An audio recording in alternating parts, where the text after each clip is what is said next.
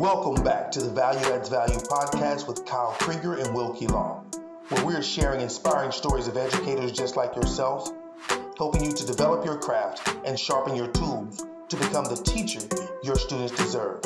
This is the Value Adds Value podcast. Let's jump into this next episode.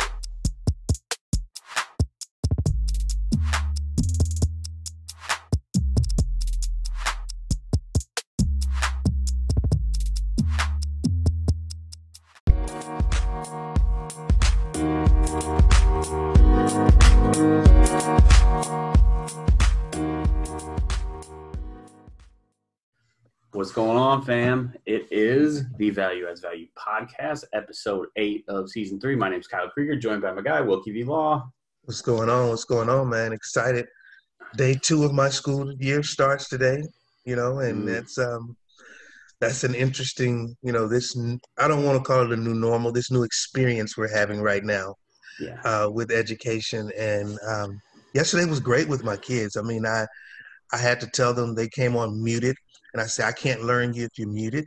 Unmute your microphones if you're in a quiet place, and let's talk. And it just, from there, it just went crazy and was super duper good, man. So I'm excited about it. Yeah, I love that. Yeah. I love that. That needs to be something like a thing moving forward, is unmute yourselves. Because I know teachers are always like, mute it. That should be a t-shirt. It should. I can't learn you if you're muted. That's good. Kyle's on it. Well, the voice you hear right there is our guest this week, our good friend Sarah McCarthy of McCarthy's Math Academy. Sarah, what's up? How are you guys? Oh, we're just dandy. Wilkie and I talk about this usually every week on the podcast. We're in the process of COVID-19 planning a wedding, so that's it's interesting is the word I'll use. But otherwise, things are pretty groovy. Like I said, my school is still kicking over what our hybrid model is going to look like. They're talking about having one teacher from each. So I teach at a 6, 7, 8 charter. So I'm the only 8th grade social studies teacher. So they're talking about having one teacher from each content area be the strictly virtual teacher. Okay. And then the teachers who are on campus would split all the in-person classes. So we're waiting to find out about that. But otherwise, staying safe, staying healthy. I'm enjoying, me being in Minnesota, we still have our last few weeks of summer left. So, but yeah, we're excited. We're excited to have you. So if you don't mind, Sarah, do you want to just give us a little bit of your educational background and how you got to the point of creating and running McCarthy's Math Academy? Sure. So I started back in 2009. I graduated, and that was right in the middle. I'm in Central Florida, and that was right in the middle of a hiring freeze, which means that coming right out of school, principals could not hire new teachers. So I loved the school that I interned at for my senior internship. And I was like, can I please work here? And she was like, I would love to hire you, but I can't. So, which was I always say look for the this is good because moment. And that was this is good because it led me to a principal that I was able to follow for the next 10 years, who saw something in me as a teacher, as this baby teacher who had no idea what she was doing. She really took me under her wing. Her name is Tracy Webley. And I followed her as a 3rd grade teacher. And then eventually she made me a math coach, because he saw that even though I was trying so hard to make sure I had solid reading and science instruction, math was where it was at. That was my passion. And the kids grew so much when they were in my classroom. So I became a math coach and had no idea what that meant, but just kind of embraced it, just walked into it. It's not until you get into a school and you see the need for that school that you're able to problem solve your way through it. Like even going into this year, it's like you really have to just get started into this year and navigate your way through it. So when I got there, we moved to Windy Ridge. And that school is where I became the math coach. And it was great. I'm sorry, I'm still like waking up. This is early, y'all. No, that's perfect. No, No sweat. it's yeah. I was telling them, I'm like, you're the first people that I'm talking to, so I'm not really sure what's going to come out of my mouth. That's I fine. got I got there, and I saw it was the shift into Common Core state standards for math. And a lot of the teachers and the principals and the parents were coming to me saying, hey, how do we teach this new math? And I was like, well, how about I do what I can do? How about I make like videos and try to help you guys through this and show you how to break down these questions. So I put those videos up on YouTube for my school and for my students to be able to use and my teachers. And it became a thing in Florida. And I started to see, like educators like my teaching style and kids like my teaching style. And they're able, like the new teachers are able to learn from me. And the veteran teachers are able to use me now as this co-teacher kind of in their classroom. And it became a thing. And so I just, gradually walked my way through it. That was 5 years ago. And I said, you know what, this is what I want to do. I want to make expand the walls of my classroom and try to reach as many kids as I can to make math fun, to make it click, and to make it stick. So 3rd, 4th, and 5th grade is my jam. That's what I'm really focusing on right now. I'm being asked to venture down into 2nd grade and maybe up a little bit into middle school, but right now 3rd, 4th, and 5th grade is where it's at. So it's been fun. It's been a roller coaster ride. Yeah, that's it's funny when you said those words, expand my classroom, the walls of my classroom. My both Kyle and I's principal, who we worked under, that was her pitch every time she tried to get me into leadership, moved me into, well, it was under her leadership that I moved from being a classroom teacher to we call them skill specialists, but it's just an instructional coach. Okay. And that was what she said, because my thing was I love being around kids too much. Yes. That I don't want to leave the comfort of my classroom and knowing that, not even say the comfort, the joy that I got being in the classroom. That energy you feel when you have 20 to 25, 30 kids in a room and, the learning is going on. Like, I didn't want to lose that. Right. And so I tried to mimic that when I became a coach and try to bring that same energy. And a lot of times you get resistance from a lot. I know I met a lot of resistance from a lot of veteran teachers. So I'll be interested to kind of hear, how did you navigate that, being, going into that arena where you may have those seasoned teachers that may be a little resistant because they've done it this way all the time. Right. Well, I'm just I agree with you, because that's something with me that I know, even moving into my business where I create math videos, right? And I push those out into classrooms. One of the things that I try to protect myself with too is to make sure that I'm having constant student interaction, to make sure I'm showing up on campuses, and I Zoom tutor just to make sure, because I need that. My heart, my soul, I totally understand. And right now with COVID and this whole pandemic, I miss that. I miss the energy of working with kids and all that. So I totally know where you're coming from there. But as far as meeting resistance from teachers, I think I'm all about connecting and figuring out how people tick, and everybody's different. So I work really hard to, one, focus on the teachers who wanted my help right away and gravitate toward them, and then gradually just kind of creep my way into connecting with these resistant teachers and showing them, I'm not somebody who thinks that I'm all that. I'm not somebody who thinks that I have all of the answers. I actually want to learn from you. And so as much as I could get them on board with that, but I do come packed with a lot of energy, and that can be overwhelming to some teachers. And I know that. So I just kind of acknowledge that. And I think the more that I'm just stepping into who I am authentically, the more they see that I'm not a fraud, that I'm not somebody who craves the spotlight or needs that I'm really truly there to support them. And the sooner that they can see that, the more we're able to push. But is there pushback? Absolutely. I think for me, I just focus on who can I help, who can I serve, and whoever I can help, scoop them up as I go. So yeah. And And that's really kind of where it's at. Because I know people are resistant to change, but I think the difference is between, because I started the same year you did. I started 2009.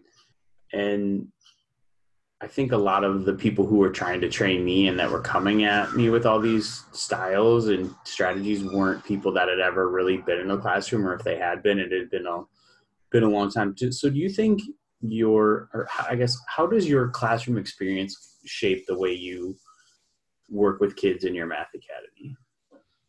I think classroom experience is everything. I think that's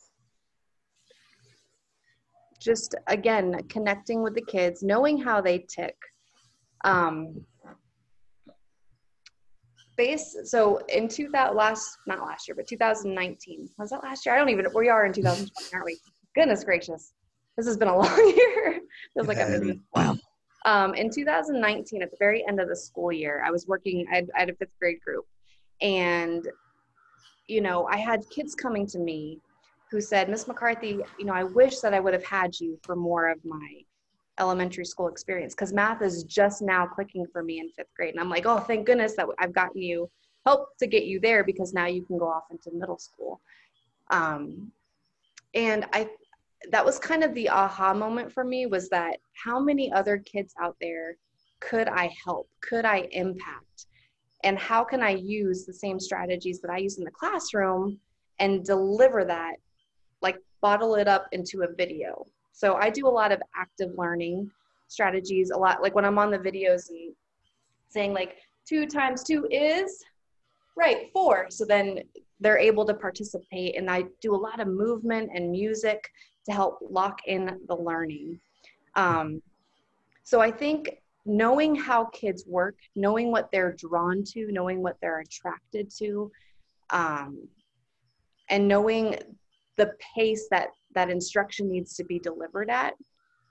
As I'm doing a video, I'm kind of targeting the middle, but I'm trying to keep the kids who are above level still like drawn in, moving fast enough that the kids who are getting it can move quickly, but also slow enough that way the kids who need help are getting the help that they need, providing strategies as we're moving and keeping up that energetic pace.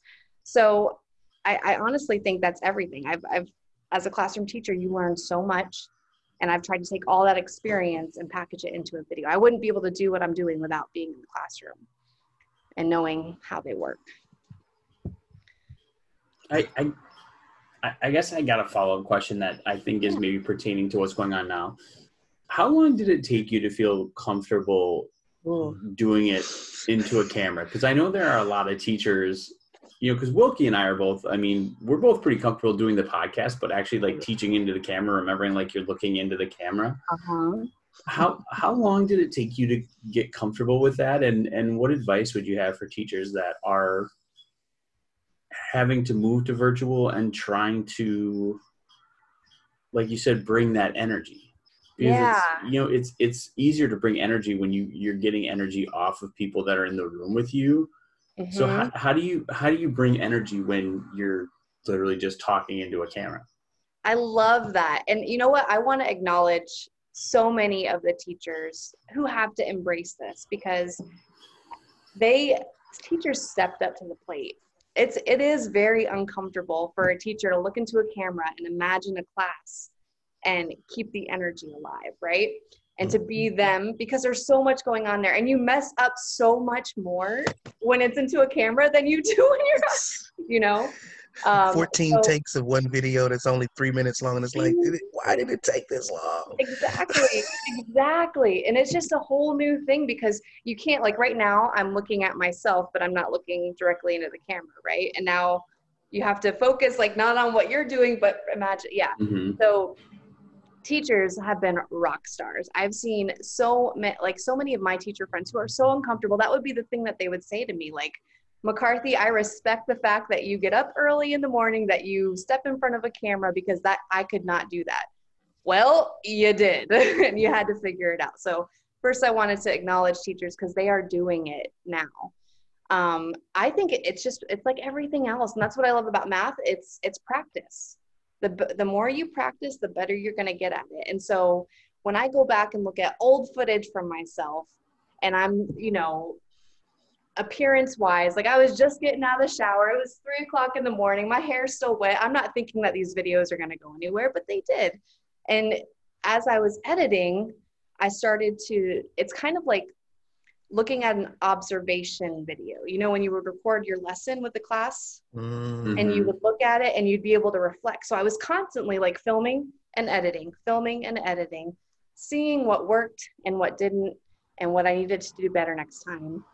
And so for me, there are days that I do not feel like recording, because it does take such an enormous amount of energy to get it going, right? Even coming onto this, I was like, I'm just talking, y'all. I'm just getting warmed up here. But as you start to get warmed up, things come out better, and it flows better. And you can do multiple takes with things, but I think you just have to give yourself grace and also just be reflective. So as I'm looking at footage, I'm seeing what I like and what I need to fix for the next time. So it's just constant feedback for myself on what to do. But you just, as a teacher, to say, like, to give teachers advice, you have to bring you to the camera and imagine all the kids that are going to be impacted by that, because that is your why. So all the days that I didn't really feel like recording either, I had to remember this is going to impact so many lives, and that remembering your why charges you up and fills you with that purpose. It's funny you say that, because yesterday on camera, when I had my kids on mute, I did a really good job of getting them to get quiet when I was speaking, to give them information. And I would tell the kids, I say, I want you to know me, so that when we get back to the classroom, there's not this uncomfortable feeling of trying to get to know someone and you're trying to learn your teacher. So I was me. I had my bow tie on, I had my snapback on, and I had music playing. So the kids were like, okay. And you would see kids in the chat, someone, I think I'm going to love this class. I like you, Mr. Law. I've never had a teacher that was so honest, because, one of my things is transparency. And I was talking with my team yesterday afterwards. We did a debrief after the first day. And we were talking about that video recording and how many takes it takes to get it right. And one of the teachers said, if I mess up, I just leave it, because if I mess up in my classroom, I'll just correct it and keep going. I don't have the privilege of redoing it. And I was like, wow, maybe that should be the case, where I just record it. And the more you do it at that pace and you see where you make those errors, like you say, the more you practice it, you get better at it. And those mistakes, just because I don't fumble in the classroom, but for some reason I struggle with looking into the camera. Yeah. Like you said, imagining, maybe I need to put me maybe I have to get my daughter's old stuffed animals and put them in front of my camera when I'm there recording, you go. to have an audience. But it is that struggle. But so many teachers I've seen that, like you say, that are rocking it out. And I'm super excited for what this takes education as a whole. Yeah. It really gives us an opportunity to kind of shift where education has been for hundreds of years. It's like we've been stuck in this silo that this is the only way to deliver instruction. And now our craft gets to change. It gets an upgrade.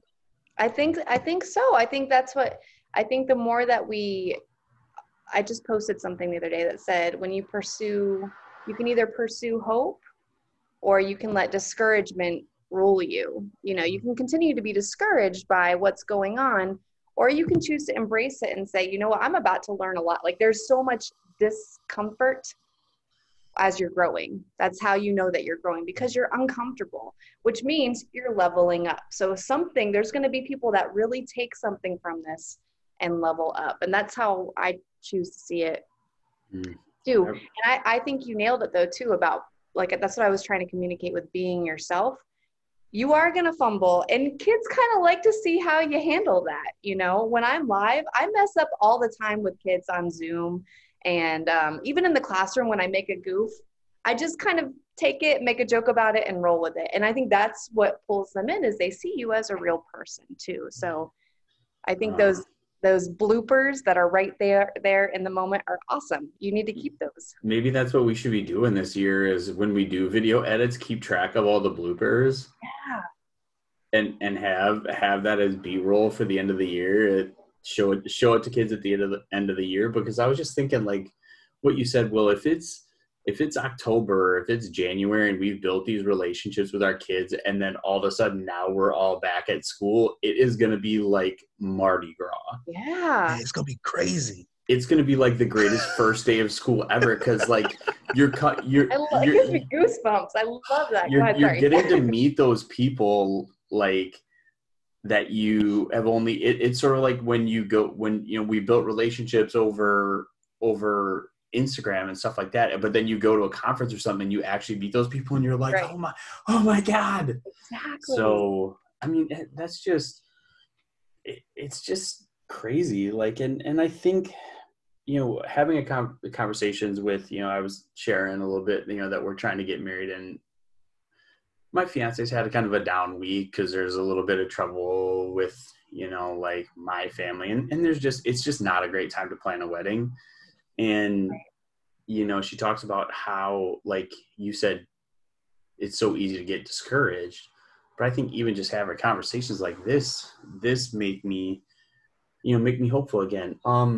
Another question that's not on the list, but I want to ask you because it's something that I remember about your videos, and it reminded me because you have the whiteboard. So I'm sure you've seen the teachers who at the start of the pandemic went out and spent hundreds of dollars to rebuild an entire classroom. Mm-hmm. You, in the videos I see of you, can do just about everything you need with that whiteboard that's behind you. Yes. So I love that. Go ahead. So what advice would you give to teachers who think that teaching online has to be complicated and you have to do all that stuff? Where's a good place for teachers to start? Because like I said, I love your videos because they're so simple, not in the content, but the way you present it. Yeah, I think I've never been the one to have like the nicest classroom. I would feel that comparison disease walking into other classrooms who they had just this picture perfect room. Everything was organized. And I'm up here with like that blue painter's tape separating out my common board, and just, I don't know. I spent more energy bringing things to life, just taking this off the board and bringing it to life and making it fun. I think it just comes down to you got to be you. But there are teachers who love to transform their classroom. That's their favorite part. They just shouldn't feel like they have to, if you feel, if you love, it brings you joy, and it enhances your instruction, because like wearing a nice outfit before you go to teaching, it just kind of like enhances, it makes you feel confident in you. If decorating makes you feel that, then you should do that. But for me, that just stresses me out. I was like, what's going to pop on camera? Let me get an orange wall. Let me get a whiteboard. And, usually I wear a different kind of shirt. It's blue. It just kind of pops in color, but everything is just a whiteboard and marker. So I love that you mentioned that. I just think it comes back to being you, that you don't have to spend a whole lot of money. It's about your delivery with it, it really is. It's how colorful are you with your instruction, not how colorful is everything. I love that. I love that, because that, I know I struggled. I love that you said that comparison disease, because I'm not the cutesy person. Like I've never been that person. Like I've always been just a kind of paper and pencil. I can teach anybody anything. Yes. And when you go into people's classroom, it's like, wow. I think that's why I'm having so much fun making these little virtual Bitmoji classrooms, because I get an opportunity to do stuff that I normally would not do. Like I would never put that in my room, but hey, it looks cool right now, And so, and the kids are responding to it and they're loving it. Mm-hmm. And that, again, my thing has always been about what's best for my kids. And I would tell people all the time, I didn't take all of that, And so I think that the best thing that you bring to your classroom, our district used to always say, make sure your room is very print rich. Mm-hmm. Make sure that when kids walk in, they feel comfortable. but I think what makes kids feel comfortable is me. Yeah. You Yeah. know, and I love the way you said that it's what you bring. You're not looking for the flash. You're the flash. Right. Exactly. You're that flash of energy that the kids are going to connect to, and that pop of color that they're going to see. Exactly. And that's where the attention should be. So I love that. I love that. Exactly. It's relationships first. My focus is on them and what they need, what I know that they need, not so much the flashiness of everything. You know, I do like to be bright and colorful too with instruction, and with the videos they are poppy and there's music behind it and all that. And I really think it's amazing. Like I went to see the Ron Clark Academy, and that was an amazing experience. But it's not just their aesthetics. It's again, it's the personalities behind it. It's the relationships built into it. That's what makes it pop. It really does. So I'm very frugal too, and I'm just frugal and resourceful, and that's how I've always been. Always been.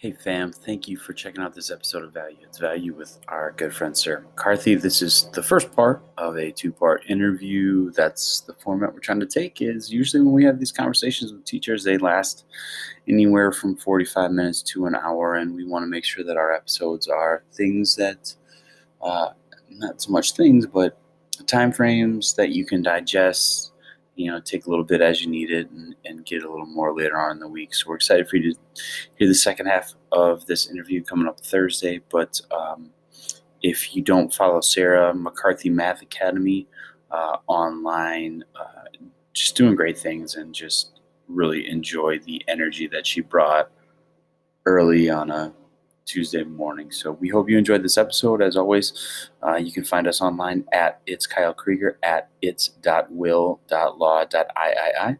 And on Twitter, just change the dot to an underscore. We're also on Instagram as @ValueAdsValue. You can find us as Value Adds Value on YouTube, on Facebook, all the things, all the places. And we look forward to hearing from you. We hope the start of your year is going well. And if you're like me, you're about to get started, hope that you just stay positive and just be flexible, be malleable, because this year is going to be a lot of changes. So we hope you're doing great, and we'll see you again soon here on Value Adds Value.